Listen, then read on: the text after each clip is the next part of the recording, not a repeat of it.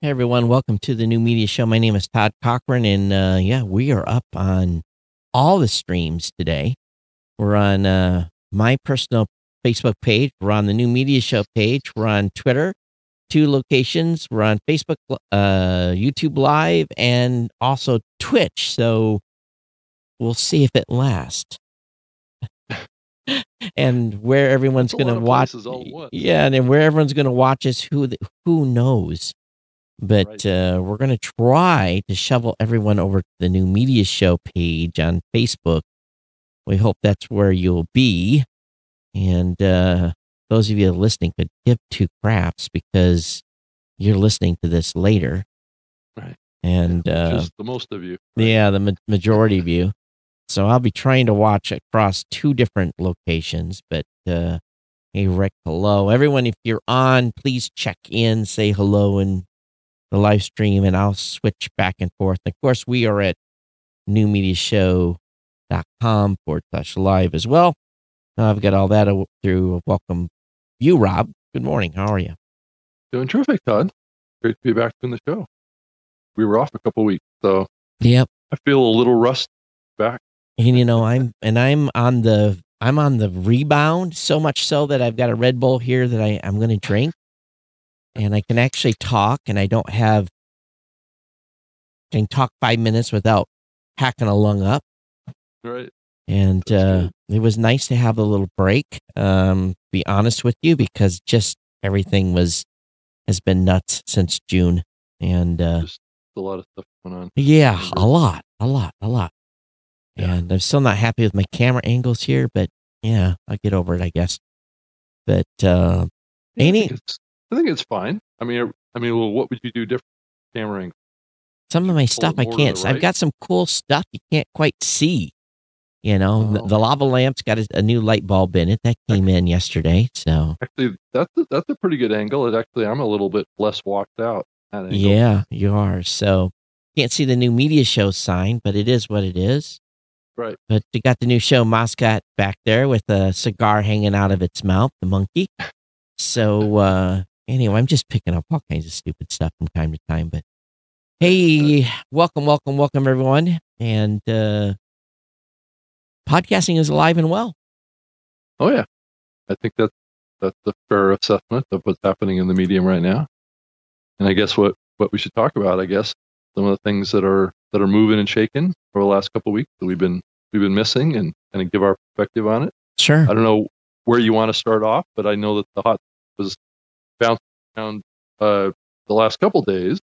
I want to start out there and then kind of work our way back in time. But was this discussion about is YouTube a podcast, or is an audio program on YouTube a podcast? I think it's kind of a silly discussion, actually. But anyway, I don't know if you want to start out.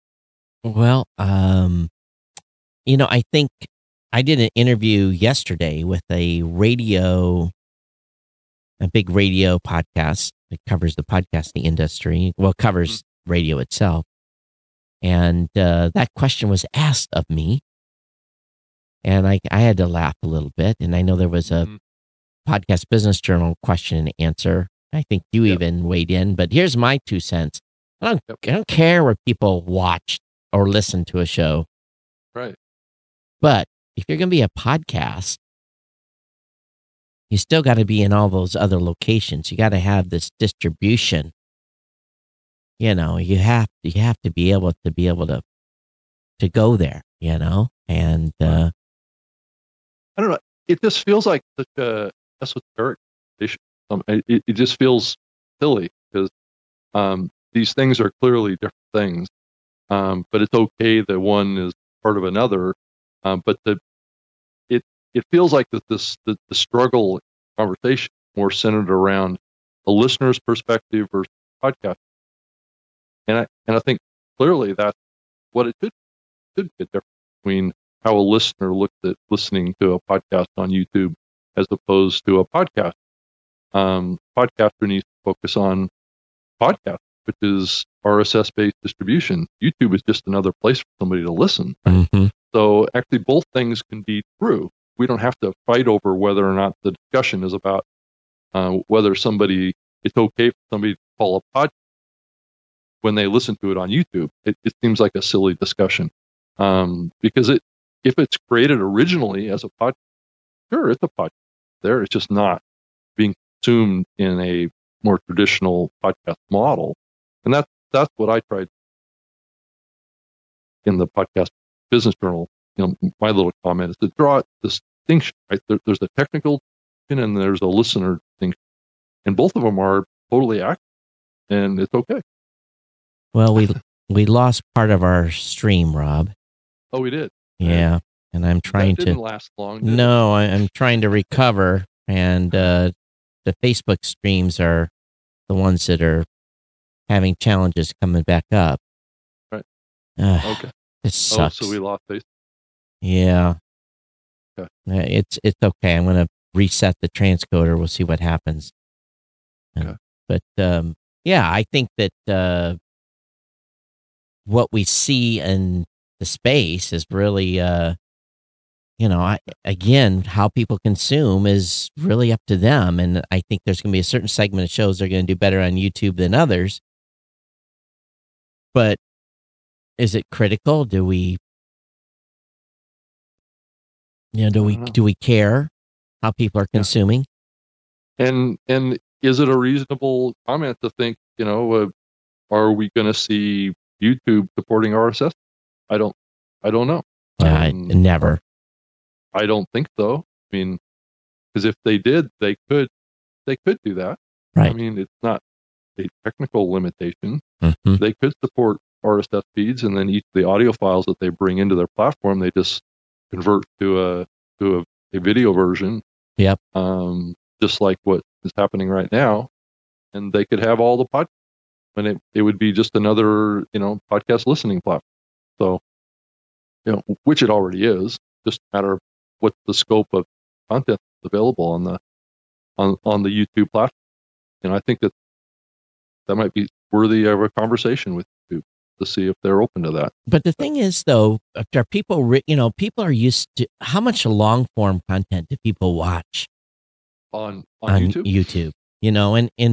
And there's a couple of channels I subscribe to that are 45 minutes, but they're interactive. There's stuff going on. Right. It's interesting to watch. Right. I'm not convinced that, Sure.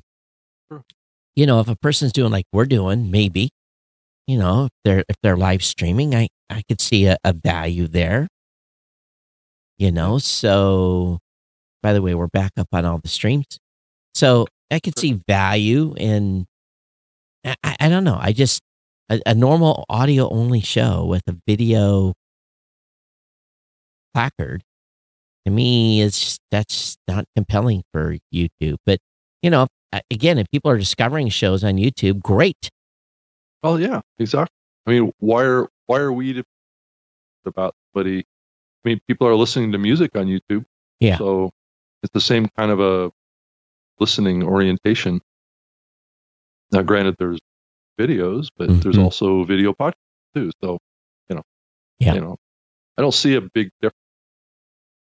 I think it's back to what YouTube wants to do. But for us to have this discussion about is something that I listen to on YouTube podcast, like, but, it's clearly, actually it's kind of funny when people are raising this topic. I remember like a couple of years ago, we were talking about how there was discussion in the industry of how we were going to give up RSS.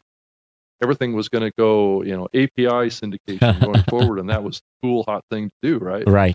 And that's exactly what YouTube does. They take in this audio content via an API, but I don't see it as a huge trend in the industry. No, I don't either. And I think that we've done, and I'm on this campaign this next year to make sure people are continuing to remember to, protect RSS. Mm-hmm. Man, we're having major trouble with the stream. We keep losing a channel. I don't know what the hell's going on. It says it's still online. All right, we'll keep an eye on it. Could be just with issues, right? Well, who knows what it is? I know. It's one of those things where you've got so many things in the mix that 9 out of 10 times it works. Right. Yeah, but it just dropped. Yeah, that's the whole thing about the internet. I mean, you get people to think to blame like one part of the infrastructure, but there's like 100 parts to the infrastructure of making this stuff happen. And that's one of the advantages of the infrastructure of the internet is that it's so distributed that and one of the reasons why the internet even was created was to be something to maintain communications in the face of a nuclear war. Right. Well, I think a lot of people don't realize that's what really was the reason that the internet was created. It definitely doesn't like what I'm doing today, that's for sure. And the change I've added an output stream to go to the new media show stream, it's just we're getting our butt kicked here. So we'll see if it recovers. But our audio listeners are suffering because of the stupidity of the right. So we should probably keep charging ahead, I suppose. So one thing that there was something with Sheep Podcast. Let's talk a little bit about Sheep Podcast. Sure. So you did not make it. What happened? Oh, I had I couldn't make it down there. So there was a solid team from Lipson there, and they had it all covered. Yeah. Well, that's good. And I talked to Mackenzie about it, and we had Mackenzie and Lena down from Blueberry, and she said that it did not feel like it didn't feel like a first year event. That was the big takeaway she had. Mm-hmm. Well, she said it felt like a well-established event. Maybe that was because Chris was, helping them get that going, Well, I think that definitely helped, but I think we have to give a lot of credit to Jessica and Elsie, of course. and I think they've been around the medium for so long and been going to so many podcast events that I think they had a clear vision of what they wanted. They made it happen. Yeah. So I think that from everything I've heard, that it was, there was heavily women attended, as you would expect. Right. And everyone feels like it was a booming success. So that's good news, I guess. It is good news. I think it was a big success. I mean, most events, first year events don't start off with 7 people. Right. I mean, Podcast Movement didn't even start off with that many people. Yeah, I agree. Yeah. So I think it was a big success. Yeah. Definitely. And I think we'll see more of it. So what's next? What's coming? I think both of us, I'm going to San Antonio next weekend for Texas PodCon, our podcast conference. Mm-hmm. So I'll be there. And then in a couple of weeks after that, we'll be in Los Angeles. I actually made my airline tickets this morning. Oh, yeah. Yeah, I did my reservation over the last, to Digital Hollywood. Right. We're going to be doing this show live on stage at the Digital Hollywood event on the 14th of November. Yeah. At 3 p.m. Pacific. Yep. And it's going to be, from what I understand, it's going to be live streamed video online. So you'll be able to tune in, and we'll have some terrific guests up on the stage. Not quite ready to announce, but there'll be some great guests. Hopefully we'll have 3 other people on stage with us, so it'll be a total of 5 of us on stage. Okay. Yeah. And it should be an exciting event. Well, I think that, based on, I think this is, I'm not planning on going to any additional events after the November event. So hopefully, from that standpoint, I'm going to be done through the end of the year, but I think you've got a couple more you're going to, right? Yeah, I'm going to a college radio conference down in Long Beach, just after the Digital Hollywood. So there's going to be like 200 or 300 college radio students that are going to be there, and there's a whole bunch of panels and things like that that are going on about podcasts. Because I've been doing a lot of kind of college related events, and really seeing a lot of enthusiasm from the younger generation coming out of college. They're pretty excited about podcasting and what the opportunities might be for them around jobs and careers and things like that. So it's been an interesting discussion looking at the perspective of college seniors that are coming out and looking at the podcasting medium as maybe where their future is really going to be versus radio. So, yeah. So that's all good news, I think. All right. I'm still fighting. Still getting your butt kicked? Yeah, fighting the system here, Rob. I really am. So I'm change the bandwidth here on this stream and see if I can allow us to stay online a little bit longer. Right. But, so I saw that some research survey came out from the International Podcast Association. They put out some survey results. I thought maybe we could talk about that. All right. As well, Todd, when let's go ahead. Kind of more settled there, but and I'm sure many folks probably saw this, and because it was posted on Pod News. But what podcast help? There was like a bar chart on all these things, and the number one thing that podcasters want from an association is a resource directory at almost 32%, and then 27% wanted standards and best practices, which I thought was interesting. It actually makes a lot of sense when you start thinking about it a little bit more. And a podcaster direct, next one at 20%, and legal, some sort of legal assistance or outward bound, kind of, I guess, conversations with the industry and things, so around 11%, and a meetup director, 10%. Interesting. So I don't know if you saw that, Todd. And I think the takeaway I had on that was the first couple of items, because everything else kind of got squished down in minutia.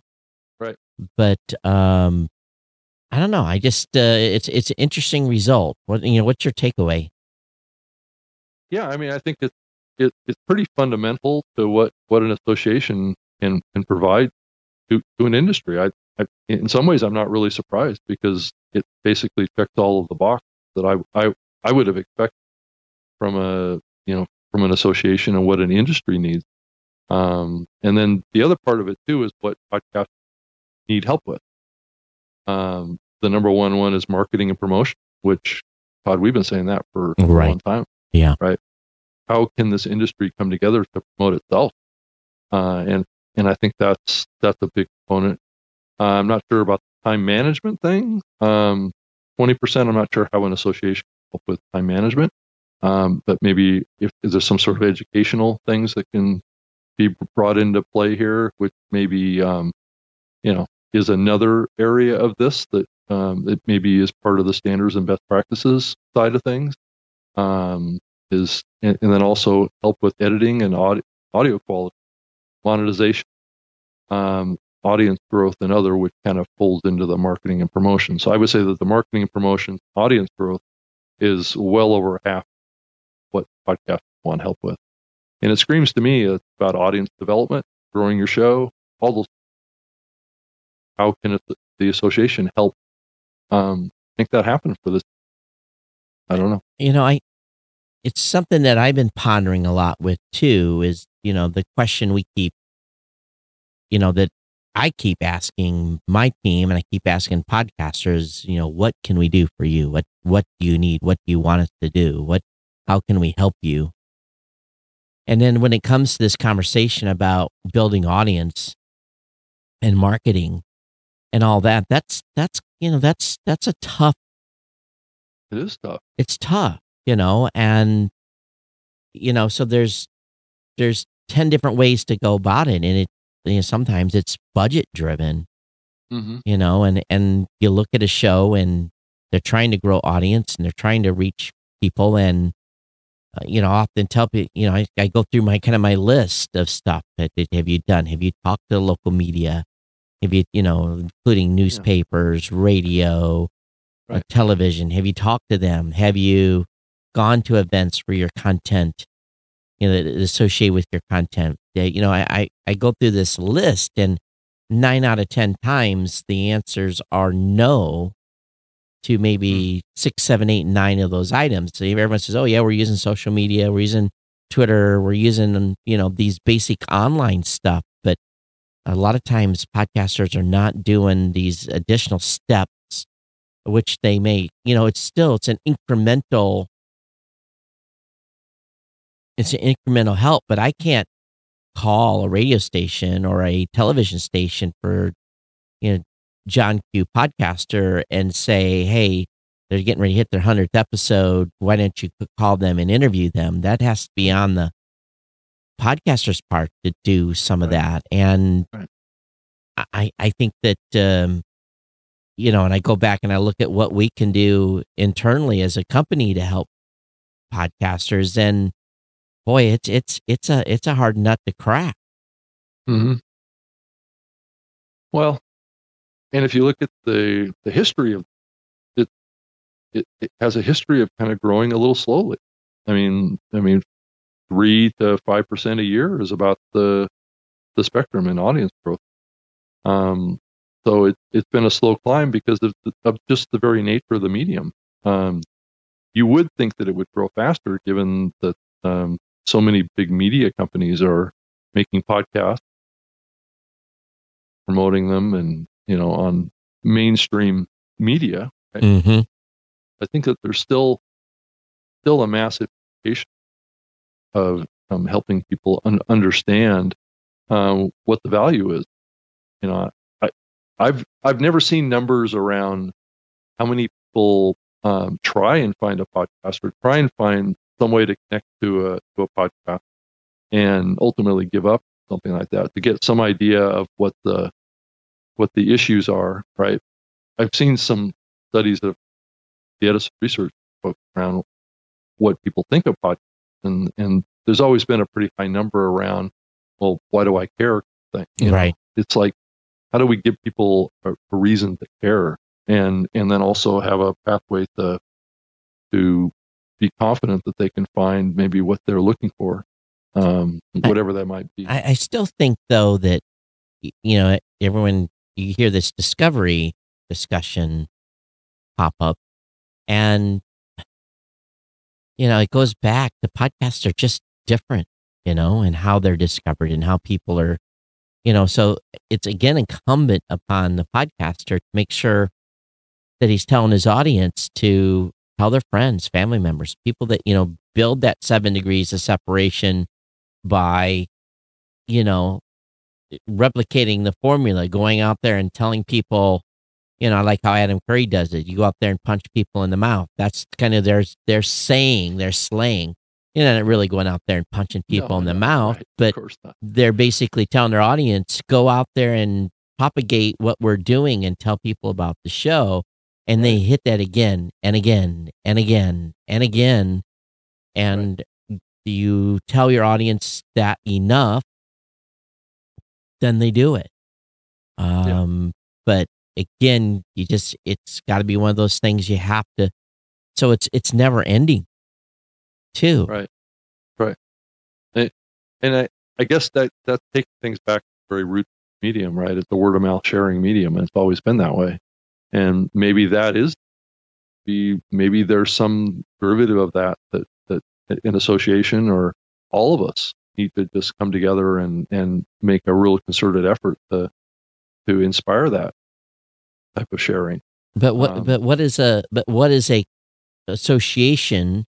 I don't know what going they to do really, for marketing. That's Right. They're going to have the same problem, because believe me, I'm thinking about this every day, and I know what you guys do, and I know what I've started to do is, I'm having a lot more podcaster calls. I get a podcaster on the phone and we spend 15 minutes talking about their show Right. and what they're doing and what they should be doing and some ideas. And Right.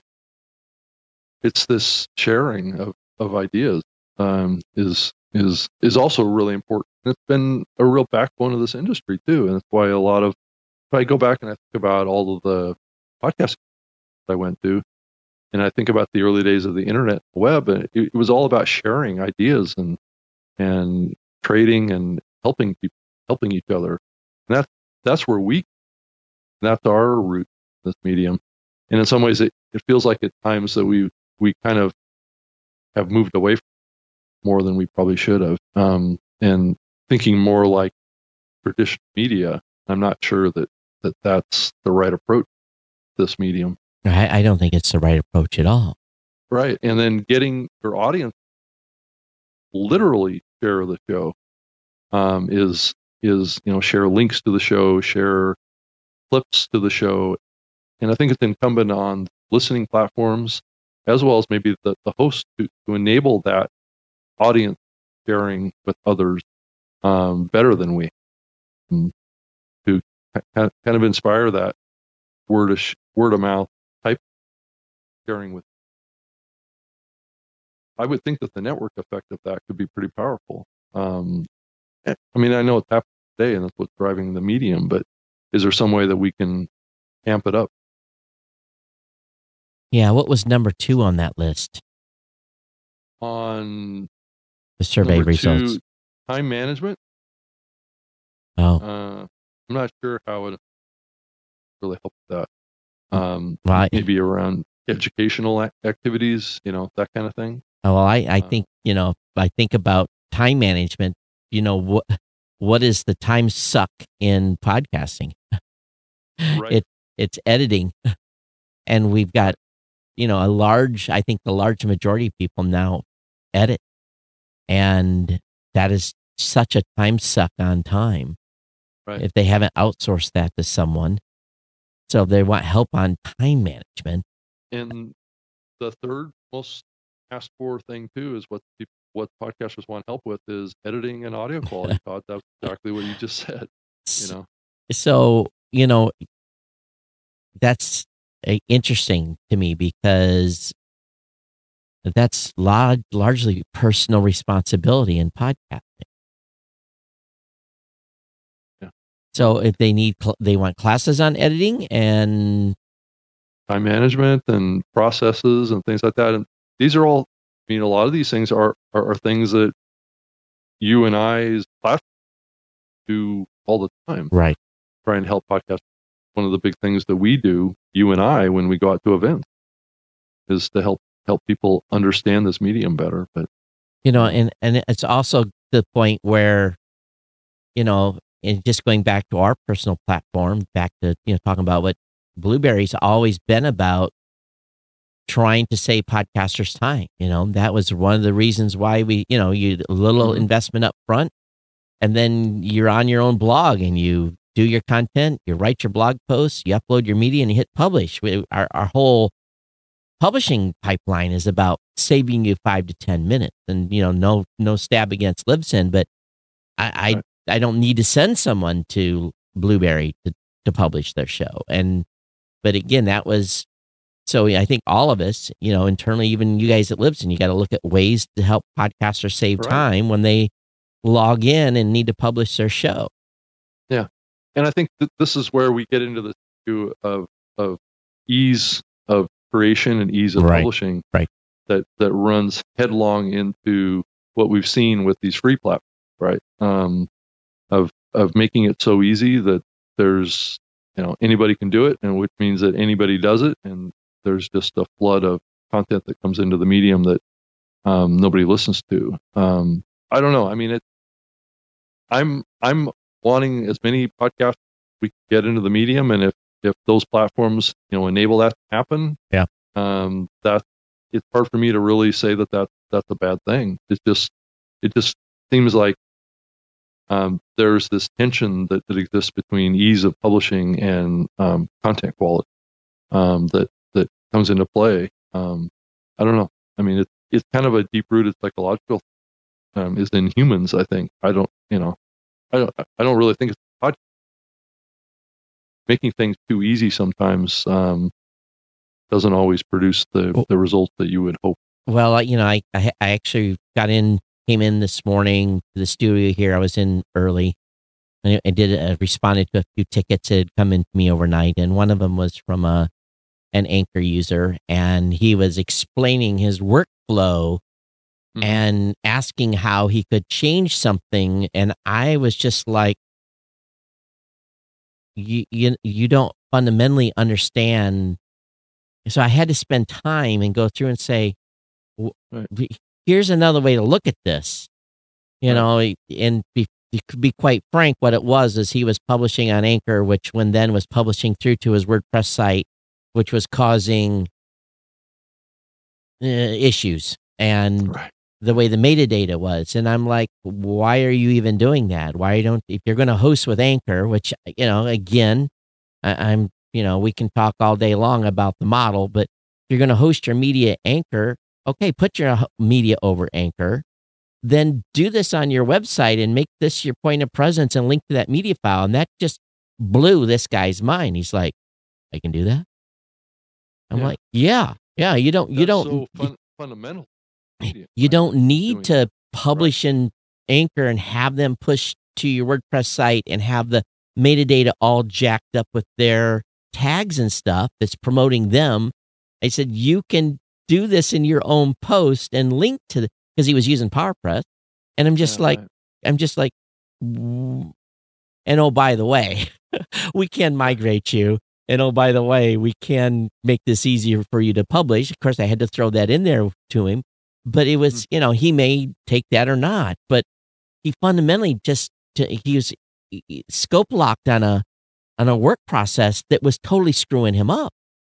Right. And he had half of it right, trying to do his own thing on his own website, blah, blah, blah. And to me, I was just like, wow, he really doesn't understand that you already got control of your metadata here. Just don't allow someone else to publish into it. It's things like that. It's about these processes and everyone has a different publishing process. I think we just got to get podcasters under the mindset of, here's the fundamentals of what you should do wherever you're hosted at for your show and your show notes and these basic podcast 101 things, just to fundamentally in the door when you hit publish, at least to get yourself at the 75% level of being right. Yeah. Right. And there's a lot of ways. Yeah. Too. And that's one of the great things about podcasting. It's also one of the downsides of podcasting.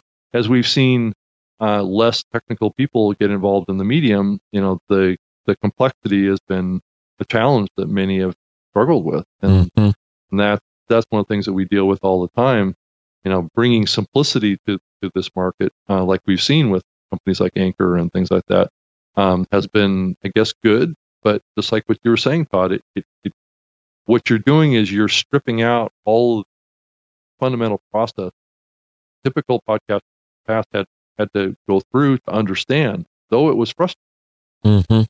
They were new concepts. They were challenging concepts to understand. But once they understood these processes, they were a much better podcast because they understood the infrastructure and how this all fits together. Well, let's be frank though. I'm sounding like a broken record here. That ship has sailed. Right. These new podcasters are never ever going to come back and learn these processes that everyone else did in the past. That's gone. And that's one of the focuses of I've told my team, make it simple, make it simple, right. Make it simple, make it simple, fix this, make it simple, make it simple. It's really, that's. But Todd, how do we keep the sophistication that is needed to do this properly for different levels of podcast at the same time that we make things so simple that we stripped out all of the learning that needs to go in to be able to do it right? The key is to get them in, get them started, get them going, and then bring them along. Yes. Which is exactly, I think, what we're seeing with Anchor exactly. is bringing in new people that can really kind of, in some ways, filter people out. Right. Right. They'll come in, they'll start something out that they'll figure out it's not really for them, and they'll stop producing episodes or whatever. But the ones that continue wind up migrating off over to Blueberry or Lipton or whatever and become serious podcasts. A percentage of them graduate out, a percentage of them stay right there. So, right. It depends on what they're doing and what their expectations are, and what they want to achieve. I have this conversation a lot. I look at the Libsyn Pro Tools or whatever. Those are pretty advanced tools. They're for folks that are pretty serious.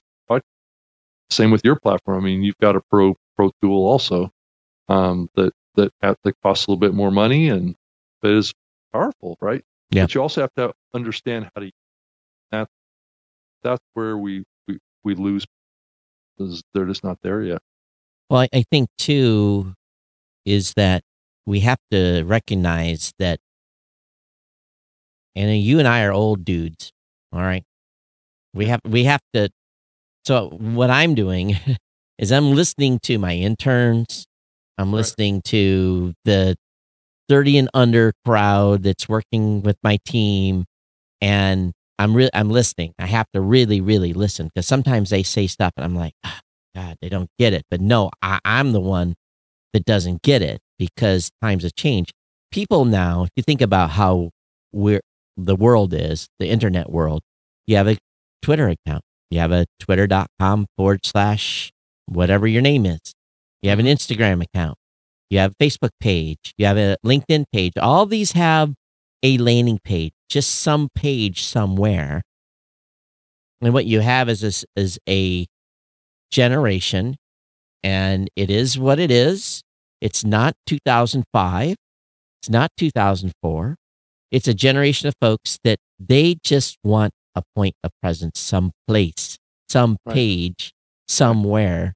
They don't initially care that they're on a .com. They don't care that they are on a platform that's locked in or it's a locked vertical or they can't move. They don't care about this stuff initially. And then what happens is those shows that last 2 to 3 months in, they go, oh shit, I need to fix this. I'm spinning my wheels and maybe I should do a couple things different. And those are the folks that are, as I would like to call it, graduating. But initially, they don't take the time to read. They don't care. It's just the way it is. Right.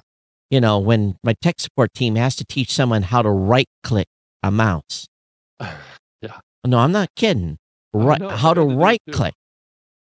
Okay, so we can't even get into discussions about the valuability of good descriptions in your show notes and how to write a good episode tag and how to all that stuff. All that stuff doesn't matter to them in the beginning. And a lot of them just want it now. Right, and they want it now. Right. Yeah. Done. So they can move on to the next. They want it. They need to work. So Stephanie says Anchor is accessible for a lot of people globally that other platforms are not. I heard a lot of folks during International Podcast Day talk about the issue getting on other platforms because they don't live in the U.S. They're not my fave. Don't get me wrong, but they're getting voices out there. I have to respect that. What they're doing is they're getting. It's still a wasteland. The failure rate of, and I don't want to pick on Anchor, but they make it so easy, which again, we have to give them a thumbs up, right? For making it easy, right? We have to acknowledge. They make it so easy. Too easy. They make it so easy that you get people that just want to experiment and try and play, and they do 1 or 2 episodes and then they never come back. So from that standpoint, there's enough volume there that has allowed them to build a base of a few shows that are becoming viable. So it's just different. It's just a different and it is what it is. But lesson be learned by all of us. But I think it doesn't necessarily solve the fundamental questions podcasters are asking of the International Podcast Association that's getting started. It doesn't solve the marketing piece. It doesn't solve how to save time management. It doesn't help with audio editing. It doesn't help with any of those things. What we've been talking about. There's something else that's fundamentally missing here, and maybe we need to go back to Serious Podcast 101. Yeah, well, I think doing that is always a good. Getting back to the basics and playing in the basics, but it needs to evolve too. I mean,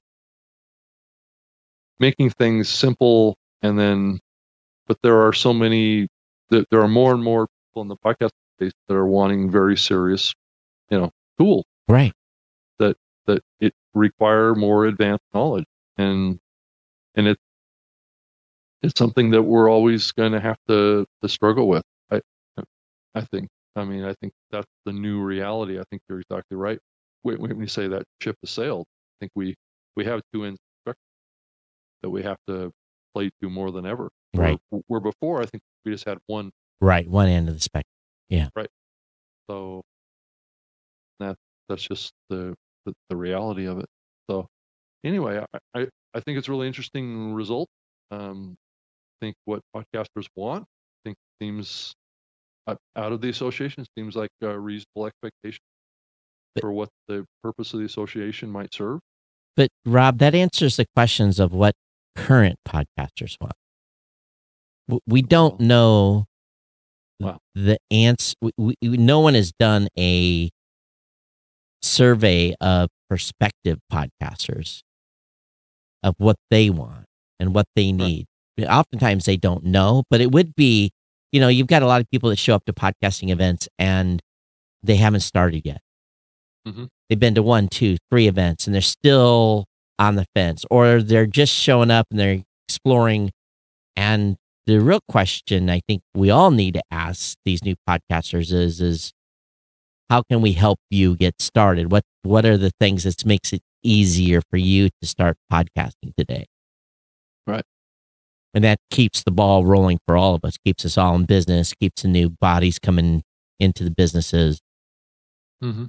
It's self-serving, obviously, but do we know what podcasters really, really, really, new podcasters really, really want? Or is maybe that's an answer that we can't answer because maybe they don't even know. Yeah. Well, it's hard to know, to do a survey of people that are prospective podcasters. Yeah. Right. I mean, how do you find those people? Yeah. I think is a challenge. Yeah. So, but, hopefully Edison will take that on. And maybe it's just, maybe everyone's just going to create podcasts on YouTube. So. Right. There you go. I don't think YouTube was ever going to issue RSS for the content. No. So is that going to be a podcast? I think I would fall over. Hey, I have to ask a question here, and I'm a little bit confused. You are the prior employee of Spreaker. Okay. I have a feeling I know where this is coming. So the headline is, Spreaker was the third company to get IAB certified, right? Technically, well, this is where the whole issue around the branding that has, I wouldn't say it's conflict, but it kind of a branding issue at the company. And I don't really understand either, because it was back in that time frame. A long time ago. Right. It was like over. So the headline was, Spreaker is now using IAB certified numbers and podcast listeners love their advertising. I'm just like, I thought they got certified 6 months ago, and technically Voxnest. So only those are on Voxnest were using IAB certified data, and now they've rolled it out to Spreaker. See, I think that's where I was confused, and I don't know that our technical clear with me about this distinction at the time. Yeah. Around, because it was my understanding, Vox was Spreaker. So because not only did they say that they're switching, they're saying numbers are going to drop. Yeah, right. And I'm like, okay, help me out here. So I was like, it's a weird. I was scratching that too, because everybody knew that I was doing the Spreaker Live episode back. So I don't know if I would have announced that. I think I would have switched everyone and kept my mouth shut, because that to me was like, right. Wow. Well, you think about the whole happening with IAB certification numbers just more broadly, and it's really challenged, I think, a lot of companies, medium really, to properly manage this process, right? Yeah. I'm just scratching my head about it too. It's like, it feels like what can happen will happen when it comes to this topic.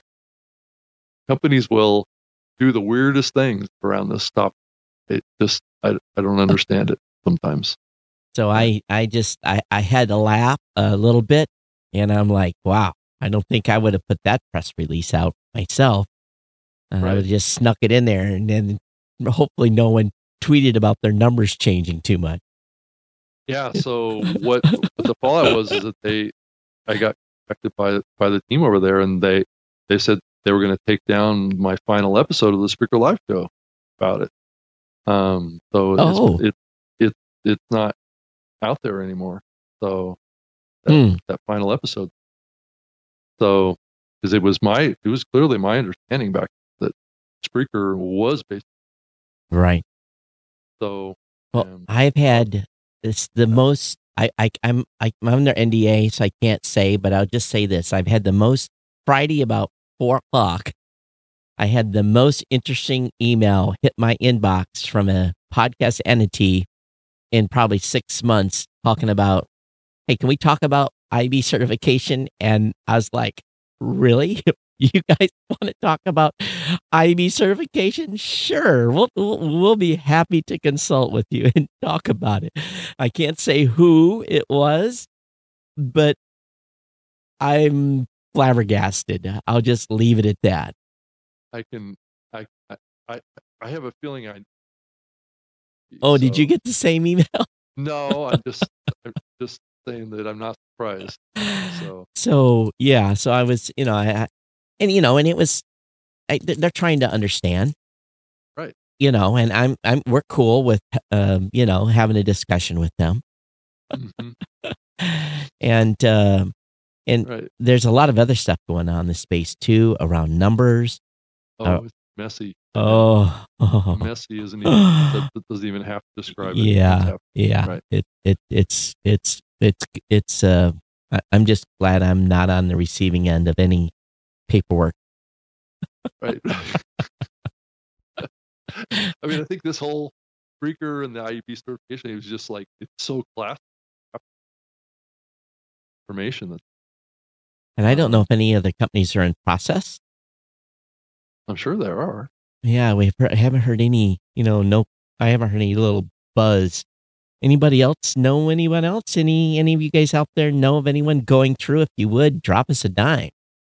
We'll keep your source confidential. Right. And and I also know that based on some emails I've gotten, that some companies that are out there, some podcast hosting companies have started to learn the free model doesn't completely work. As we all know. Because we're starting to get their customers calling us and saying, I have a deadline. I have to move by this date because they've removed a free offering for whatever class of show they were, and they're in a panic mode because they've got to pay $12 a month or something to that effect. So it's fun to, you just want to drop a tweet out there. Hey, such and such folks, we're here for you, but you don't want to be too much of a total social media jerk You know, Todd, you've been doing that kind of stuff for years. but no. Only when someone publicly announces that. No. I'm just saying that this is a reoccurring thing. Yeah. Like every couple of years or every year or something like that. There's always some platform out there, like thousand followers. Or the viability of. So what's this article that James Cridland's going to put out? Have you heard he is going to put a hit piece together on redirects? I have not heard too much about this. Yeah, so he's soliciting input on folks that have had a hard time moving their show. And basically he must... 301. 301 redirect of RSS feed. Not, okay, I thought you were talking about PodTrack. No. Yeah, I think it's a good... I think it's great. So every platform needs to build. So I don't know who's being naughty or who's giving people a hard time, but he's obviously very irritated. It could tell by his post is like, oh, he's had problems moving from somewhere, or gotten information someone has had problems moving from somewhere. And I think what it really... I can think of one place where it's a new popular platform that struggles to do that, because I've been helping a couple of people helping them from move this platform. It's not easy. Yeah. We try to help from a redirect standpoint. Mm-hmm. PowerPress users can do that on their own website. It's pretty simple. That you can use a redirect plugin or whatever. And then like the Blueberry folks that are on our publisher, we just want to make sure that before the 301 redirect is, because that's a pretty, when you do that, if you haven't done the other things that you should have done prior to initiating the 301, it could cause loss of audience. So our perspective is people send in the request, we talk to them, make sure they've done step A, B, C, D, E, and then, pull the trigger for them. We've been hesitant to putting that as something they can just enter and hit enter, because again, the technical level of creators these days, it can cause chaos if they haven't done stuff in the right step. So, especially if they haven't migrated, if they're not ready to come up online, because that's Apple reacts very quickly. Right. And if your receiving end RSS feed is not ready to go, it could be brutal. And but we don't give people a hard time. We just want to make sure they've done the steps to move, ready to move. Mm-hmm. So did you see the Edison research study with the infinite dial in Germany? Did you see that? I didn't read it. It was like 17% of Germans have listened to a podcast last month, compared to 33% in the U.S., 22% in Australia, and 36% in Canada. Well, if you think about Germany, though, Germany was early on, had a whole bunch of shows. Right. In the very early days. So I'm surprised that number is that low, but maybe it's just a sheer volume of German shows isn't that great. Well, it's the same with Australia. I'm a little bit surprised that Australia is only 2%, because Australia has been a very popular podcast for as long as I can remember. But Canada's the one that's blowing my mind now. If you think about 36%, it's actually higher than the U.S. Yeah, I'm not surprised. The per capita consumption of podcasts in Canada is off the chart, especially in West. Those are where the numbers skew, and that's in the British Columbia area of Canada, which is out around Vancouver. Out there has the highest percentage of consumption of podcasts, probably anywhere in the world. So I was recently sitting in a airline waiting for a connecting flight, and I'm minding my own business, but two guys across from me are talking about podcasts. Mm-hmm. And I'm just kind of being a fly on the wall, right? Reading my Kindle, but not reading. I'm listening to them talk about podcasting. Mm-hmm. And these two guys were sharing, they were friends, and they were sharing the shows that they were listening to. He says, "Oh, you got to listen to this because of this." And the one guy says, "I'm listening to this because I'm getting ready to give a class, so I'm getting supplemental information for a course I'm about ready to give." And they were sharing this information, and I just, you never know if that because it was really weird how they started talking about podcasting. Maybe they recognize me, and you're wondering if they're just saying maybe that's the guy and not. Maybe I'm going to invoke a conversation with him, but I just kept my mouth shut. But it's interesting though now to be traveling and to be going places and hearing people talk about podcasts mainstream. Right.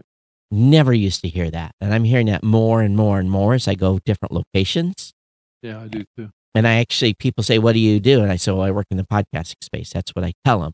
"Oh, I listen to this show and that show and this show. And what shows do you listen to?" And so I get that reaction at least when people are asking me about what I'm listening to. So I think a lot more people are listening now than what we realize. And this adaption, like you just said, for Canada having 36%. Yeah. It's got to be increasing globally because it just I never heard these types of conversations in public before. Yeah. And it's not always about the same type of podcast. No. I think a lot of people think that the whole true crime thing is such a blow up thing for the industry, and I think it is to a segment of the industry, but I hear a lot of people talk about all sorts of different Right. shows. So it's the diversity of the medium that is so powerful because it taps into people's interests at all levels, in all interest areas, and I think that's where radio is really challenged by this medium, is just the diversity of content is going to make this medium, take over more and more people's time in their life. It's just, as I was doing this interview yesterday, I was telling the host, he says, "What's your advice to radio?" And I'm just like, it's time to double down and get digital, to be able to, my retrospect on it is that, you've already cut your budgets in the radio stations to the bone. There's often maybe only morning drive that's actually manned and not on auto, if you're lucky, or there's one drive program traffic for, 10 stations. It's the same person. You flip across the dial. I said, you've lost these segments on science, on tech, on, music, on homes, on, whatever, you don't have those people covering those beats. So I'm like, why not go out there and find 10 shows that you love and add them to your segments, ask that podcaster to create a 2-minute segment for you on the radio and cross promote back and forth. And, to me, it just makes so much sense. If I was in charge of a radio station, if I was the manager and I had a tight budget, I would go out and find 20 shows and take 2 minutes here, 2 minutes there, 3 minutes there, and do this cross promotion. And to me, I think that's where radio could be extremely good for podcasting, and podcasting could be extremely good for radio. And it allows this bridge of time to happen as the next 15 or 20 years of radio's decline and the next 15 to 20 years of podcasting's continued increase. At some point, those two streams are going to cross. Right. They're not anywhere near that now. Let's be frank. I think we're probably 5 years out. I think we're longer. Radio's got long legs. And I don't. Do you think it's going to take us longer than 5 years to make those lines cross? I think so. I just because they're going to hang on as long as they can. And that's all plant. Plant licenses. All that stuff is very, very valuable. We'll see. But I think it depends on how involved. Oh, that's true too. Yeah, because I think there's some things that have been holding it back and keeping radio in a good position, because the technology hasn't evolved to make it easier to have an alternative. And I just think that eventually it's going to happen. And technology to run a little faster than we think sometimes. Yeah. Well, if we just look at where we've come, and by the way, Rob, happy 15th podcasting anniversary. Right. We both have crossed that line. Yes, we did. Mine was September 15th, 16th. Yeah, like mine was when I started podcasting. October 4th, I believe, was my date. Yep. And a happy 15th. Thank you. Thank you. So I think teenagers at podcast. Yeah, that's right. But if you think about where we've come in 15 years, I look back here on the shelf. Is it back there? Where is it? The iRiver. Here's here's the one that started. That was my podcast consumption device. Yep, I had a couple of those too. I had a few creative. And I can't believe I had forethought to take the battery out of it so it didn't get crusty inside. But a whopping 256 megs of memory in this bad boy. Yeah, back in those days, people crunched their MP3 files pretty small, though. So you could hold quite a bit of stuff. So, it was like at 32K type of playback. And if we think about coming from this to where we are now, where are we going to be in another 15 years? Yeah, I think in another 5 years. So, but it goes back to that core conversation about gatekeepers, right? Preventing the gatekeepers from, this allowed us to bypass the gatekeepers. And people need to continue to remember how important that was and how monumental. But I don't think people, we talk about it on this show, but people don't realize how instrumentally, well, not instrumentally, let's use the right word, how revolutionary. Right. How breaking from tradition. Right. It's, and we this device and the iPod and allowed us to do this to the man. It really, and for those of you that weren't listening, I held up both my middle fingers. It really let us do that. And people take it for granted now. Oh, I can post on Facebook, I can post on YouTube. And more we're coming into a time, Todd, and I agree with you that the man is getting involved in this, and hopefully, I don't want to be seen as the man, but sometimes I do feel like I'm part of big podcast, but I do think that there's a difference. We have to keep in mind, right, what the roots of this medium really are, and why this and keeping that culture as much as we can anyway. Well, the difference it's definitely changing, though. The difference is we are both podcasters, and we understand the value of not allowing the man, the guy wearing the suit, come in and put barriers up. And that was a question I was asked again. Do you think that I'm not today concerned about the RSS feed going away, but I am aware there are entities that wish it would. Right? Oh, totally. And a big reason why I wear suits. I don't want to be seen as it's a culture thing, right? I mean, if you really think about it, wearing a T-shirt symbolizes that I'm part of everyone, not something apart.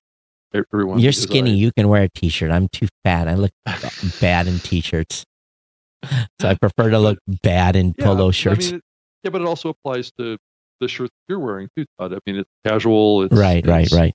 Of the people, not trying to make myself bigger than what I should be. Right? I hate to say it though. When I go to the East Coast, I have to break out different clothing wear. Right. I mean, I think that there's a time and place for that, but I think that it's just a matter of creating this fresh who we are and what this medium was all about. it's about casual conversation. It's not a serious. I mean, I'm kind of walking a fine line, but it is becoming a serious business. But I just don't feel like that the culture of this medium is all that. And I think that it's easy for us, and we're on this path to being thought of big television. Right. This medium is becoming seen as something that it's a serious medium now, right? And I don't think that the medium has ever really wanted that in its culture. Now, on a not so serious note, we got a sticker, and I've got one for you, Rob. When I see you, I'm going to bring it to you. What is it? It says, "Stop podcrastinating." Podcrastinating. Yeah, stop so you just invented another word. Yeah, that wasn't me. This came from one of our listeners, and I sent him a care package back. Oh, so cool. Someone listened and actually sent us a sticker. It's only been one. I opened mailbox up, and lo and behold, it was he sent us, I think, 3. So stop podcrastinating, and that's a little bit of a tongue twister. Yeah, it is. So I sent him a care package back with a new media show sticker, GNC, some other stuff, some buttons. So didn't have no Libsyn swag to send, but I sent him some blueberry stickers too. So anyway, so I'll bring you your sticker to Los Angeles. But in the show notes, if you guys want a care package from us, you can. The address to the show is in the show notes, and I do have to show this off though a little.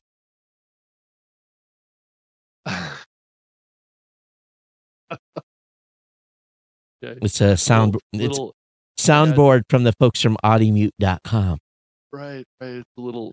It's an ad. It's a little bit of an ad placement, visual ad that came rocking through there. If you're listening to this, so Todd's being funny. He's taking banner advertising in the real world. That's now. right. That's right.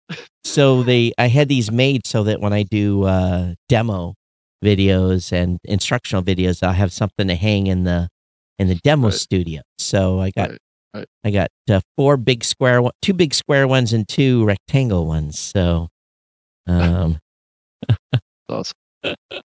Yeah, and for those of you again that have been listening to the show and listening to the sweet audio sound here, audimute.com is the designer of this studio, and drop me an email if you want to get connected with them. So, by the way, Rob, I want to ask you, are you hearing any weird noise on your end from me? Any weird noise? Yeah, any sounds any? Do you hear anything that like a wave sound? Because I've had a couple people have been on with me that said that the audio outbound is not good. Oh, good to me. Tom. Sounds good. Okay, well, all right, Yeah. double checking here because. But first, I'm not wearing like really high quality headphones. Yeah, you're using those, those cheap earbuds that come with your iPhone. Right? Exactly. The audio quality is on that, and it's one. This actually raises a really interesting point, but interesting it is really. But the difference of listening to your podcast or when you're producing your podcast with real quality headphones versus these earbuds. And the big reason why I use these is because it's good for video, right? Mm-hmm. So you don't want to have these big, huge earphones, but being able to listen to your recording in a high quality sound type of situation, give you an idea of whether or not you have that little wispy sound. And I do hear a little wispy sound. Well, there is something amiss with the aux send going to the. Yeah, there's an issue somewhere. But it's not on the recording. It's a little bit of a audio hiss. Yeah. So it could be from a preamp. Yeah. So there's something amiss from it. The master recording is good, but it's something to do on the aux send piece. So I got a couple of cables to check. Possibly you're be up a little too high. Yeah, maybe that's pushing out towards you, but it doesn't make the master mix. That's good. Yeah, that's the key, right? Yes. So I use Shure, a little higher end Shure in-ear, and I think these were just under $200. Oh, wow. That's actually pretty expensive for an earphone. But you know, you can see them, but they're not so expensive that they're like the artist type that are molded. So Yeah, those go back. yeah, it's got a strap back Your here. shirt. Yeah, Right. So I used to wear a headset, and when I'm on travel, I do, because I'm not doing audio or video. But I try any type of big headphones anymore myself, but that's just me. and when I edit on just speakers. I don't edit with headphones. So, Mm-hmm. and I guess the podcasters are listening out there could care crap less about us and how we edit or don't edit the show. Well, you never know. They might. But I've never been able to get over not hearing feedback though. When I take the the earbuds out and then try to record a show with it, it's just not right. Mm-hmm. In a big way. So Todd, anything else happen in the? Lots of discussion about the new functions in Apple Podcasts that are not being made available to everyone, about being able to put your guests, and having guest releases and all these things that they've implemented for a small segment of shows. Right. The marketing stuff that they gave the demo of at Podcast Movement. Right. Yeah. I was hoping that Apple would issue some new namespaces and allow some of that stuff to be embedded in the RSS feed. Right.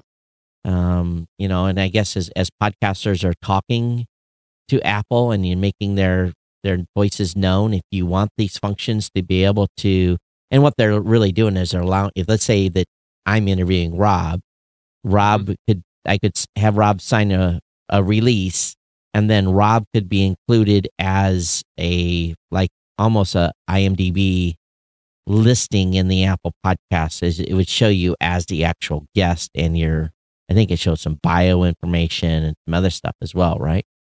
Mm-hmm. So exactly. it basically does that linking. And I know there's several services out there that are already doing some of this information and collecting some of this information. Mm-hmm. But if we could just embed that data already in the RSS feed, then there wouldn't be this need to have to go over to Podcast Connect on Apple. Of course, go over to podcastconnect.com and you go to my site. But you go over on Podcast Connects and Apple and upload this stuff individually on a per episode basis. It'd just be easier to have it in the metadata. So, as you guys, if you're listening, we'd love to have you put that, allow us to have that data in the metadata. Yeah.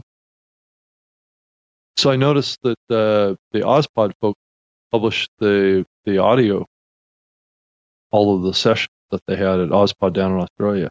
Have you listened to any of those? I have not yet. I actually just covered them just now. So I think that would be, and I hate to listen to those post-event because usually my hair goes on fire. But maybe give us something to talk about during the show. So maybe listen to a few sessions.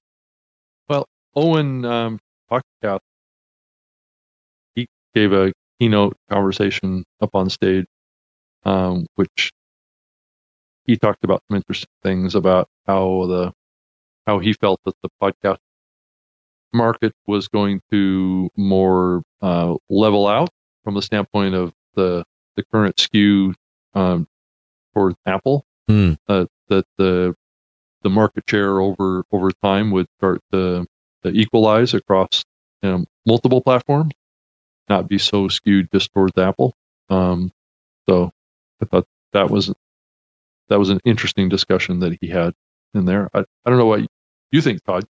Do you think that Apple's eventually 5 years from now that we will see Apple have the 30%? Spotify 30%, Google 30%, that kind of a distribution? Do you see that as possible? Not until Google puts a podcast app as a deliverable in the OEM delivery of Android. Right. Not until. And if they do that, I think if they did it today, in 5 years, they could, and again, we're not talking about a loss of listeners. We're talking about an increase. Right.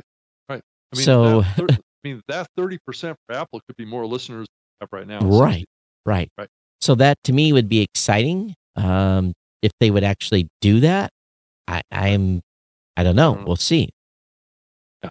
It's an interesting thing to think about. And one of the comments that I made back to Owen's comment on Twitter on this was that, I mean, we're clearly seeing more of these platforms starting to really peak, right? You see Google, Spotify, they all have movement this year, and they're all vying for market share. I mean, Spotify wants to grow, more market share in this space, and I'm sure Google does as well, and Apple does as well, and I think in the end, the creators, the listeners are going to win based on these big companies going at it. Right. Anyway. Well, if you've had audio issues on the stream today, I apologize. And someone's on YouTube said. Oh, and if you want to go listen to the Ozpod, audio segments, they're at abc.net.au. So if you wanted to go there and just click over to the events area on the website and then go to Ozpod, have a link at the top of the page going to listen to the episode or listen to the session, I think is what. They've got, that ABC group has quite the dominant hold on podcasting in Australia. Yeah, I've heard a little bit of a rumor that maybe ABC won't be behind it next year, so that there may need to be somebody else step up to keep that event going. But there are many other, so I'm talking to as well, called AudioCraft. There's another event that happens in June. So there's definitely a lot of activity going on. I'm not sure that a lot of U.S.-based podcast people in the community actually go down there and participate. So it's good to see that happen in the future. It's a long haul. It is a long. Yeah, You've been down there here recently. Yeah. And it was a long haul from Hawaii, let alone Detroit. Right. So well, it's at the other down under. It's at the other end of the world. Yeah. It's probably 30 hours, but the airplane changes and everything else. So it's that's one of those. And if you're sitting in coach, that is an absolute butt kicker. It is. I don't sit coach. The emergency exit row, or I don't go. Well, I do the same thing, but still, the emergency row and coach is a butt kicker for 30 hours. For 30, well, yeah. You go for 13, 14 hours on some of these long hauls in coach. You feel like you went 10 rounds in those rings of steel where people are getting piled on and smashed. I've done that a few times flying to Europe. I know what you're saying. That's where my 1 million frequent flyer miles I have on tap will come in handy. I'll be definitely using them for upgrades. You've got 1 million, Todd? I have 1 million frequent flyer miles. No. I seriously swear to God I do. It's actually 987 or something like that. Yeah. Wow. I've got between Delta and Alaska Airlines, I think I'm at about a half. Yeah, I got 80,000 on American and maybe 50 on Delta. So there's a few free tickets there, but you can save them for a rainy day. Right, rainy days. Those are always a good day to fly south. Yeah, when I go home to Hawaii for Thanksgiving, I will be cashing in some frequent flyer miles. Right. Yeah. People don't want to hear about our frequent flyer miles. In all honesty, it's sad. It's not a badge of honor at all. That is.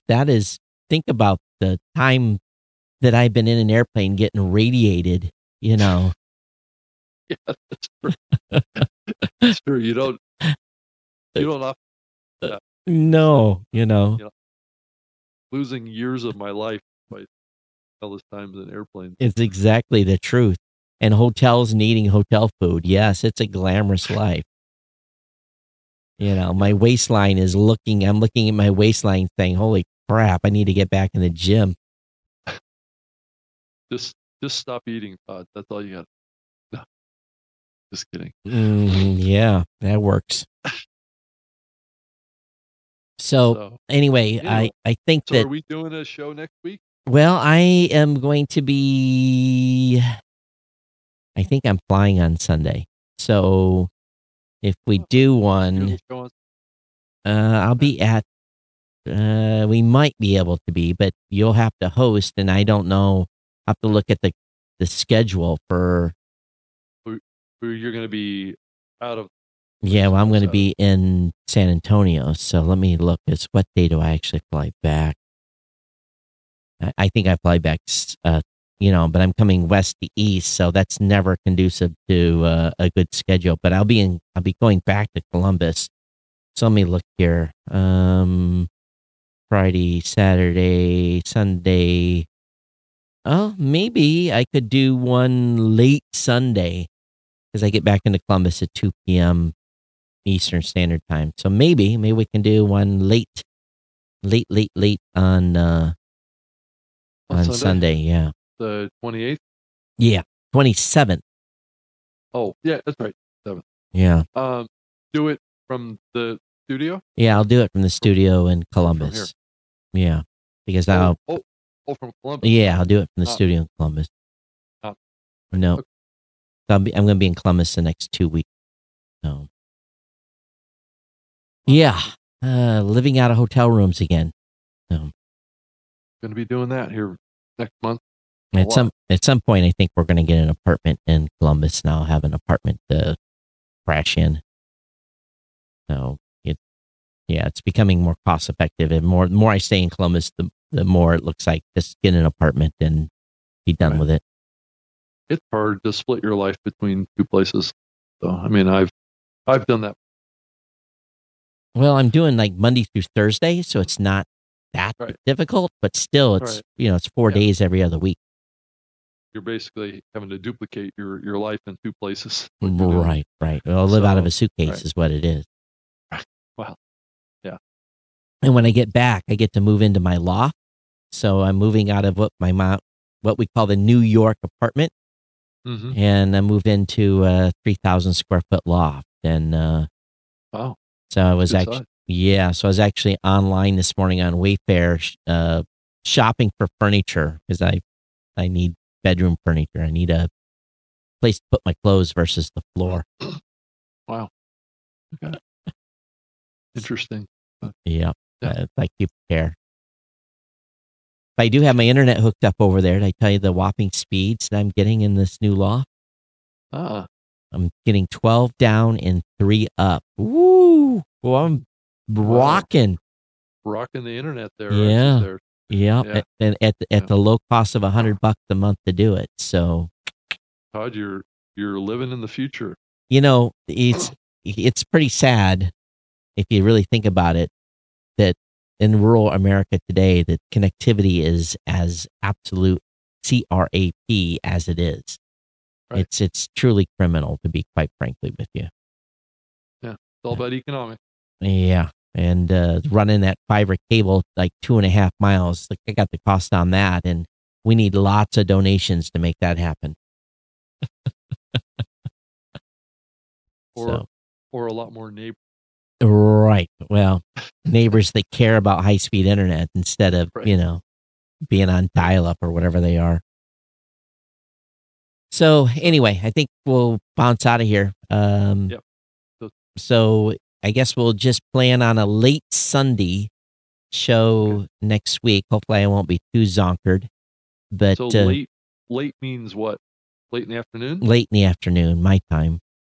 Okay. So early afternoon for you. We'll coordinate times.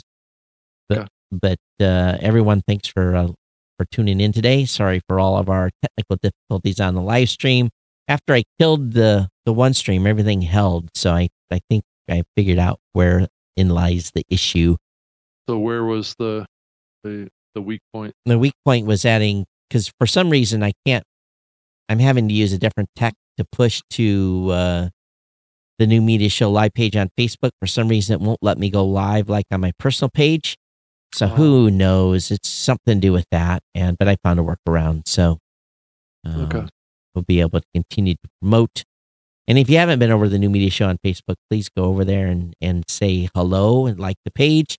And at the same time, if you've got a sticker for your show, email the sticker or stickers to me at the address that's in the show notes. We'll get you a care package back. I do appreciate the getting a self-addressed envelope to do the return. That really made it easy. So 5 minutes, I had the envelope back in the mailbox. So that's good. Yeah, awesome. And you'll go on our sticker board, and we'll try to fill that up over the next year or so here. So right. We're going to keep doing this show for another year, Todd? Unless you or I stroke out, I think so. So how many years will that be? We'll have to go back. We've been doing this a while.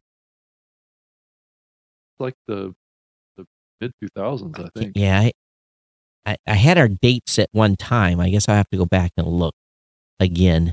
Go back in the archives, back in the time machine, and see. Like 2008 or 9 or something like that. Yeah, we got to be coming up close on 10 years at some point. Right. So, because we've done or past it already. Yeah, we restarted. We started renumbering the show, and we renamed it the New Media Show. So right. So we're at 263 episodes with this show. And then we did the Saturday Morning Tech for 100 and some before that. So right. So we're probably pushing 400 episodes. Yeah. Right. But that actually question did come up on the interview I did. People were surprised that you and I do a show together. So, because it was basically how the question was, in the radio industry, there's a lot of of fighting, there's, and they are absolute enemies while they work. Together, right. And we're all kind of still, friends while we healthily compete with each other. We're still friends in person. Sure. So, but that's because we all started being friends first. That's right. We started doing competitive things. So yeah. Right. So anyway, you get one of these cool stickers, New Media Show stickers. All you have to do is send us a sticker in your email and in the sticker and the address in the show notes, and we'll get you one. I'm Todd at blueberry.com or at Geek News on Twitter. Rob Greenlee on Twitter at Rob Greenlee, and I have a website, robgreenlee.com, and you can send me an email, rob@lipton.com if you want to reach out. Thanks. All right, everybody. Thanks for being here. We'll see you next time on the New Media Show. Everyone take care. Let's see if I can push the right button. See you next time. Bye-bye. Goodbye. Oh.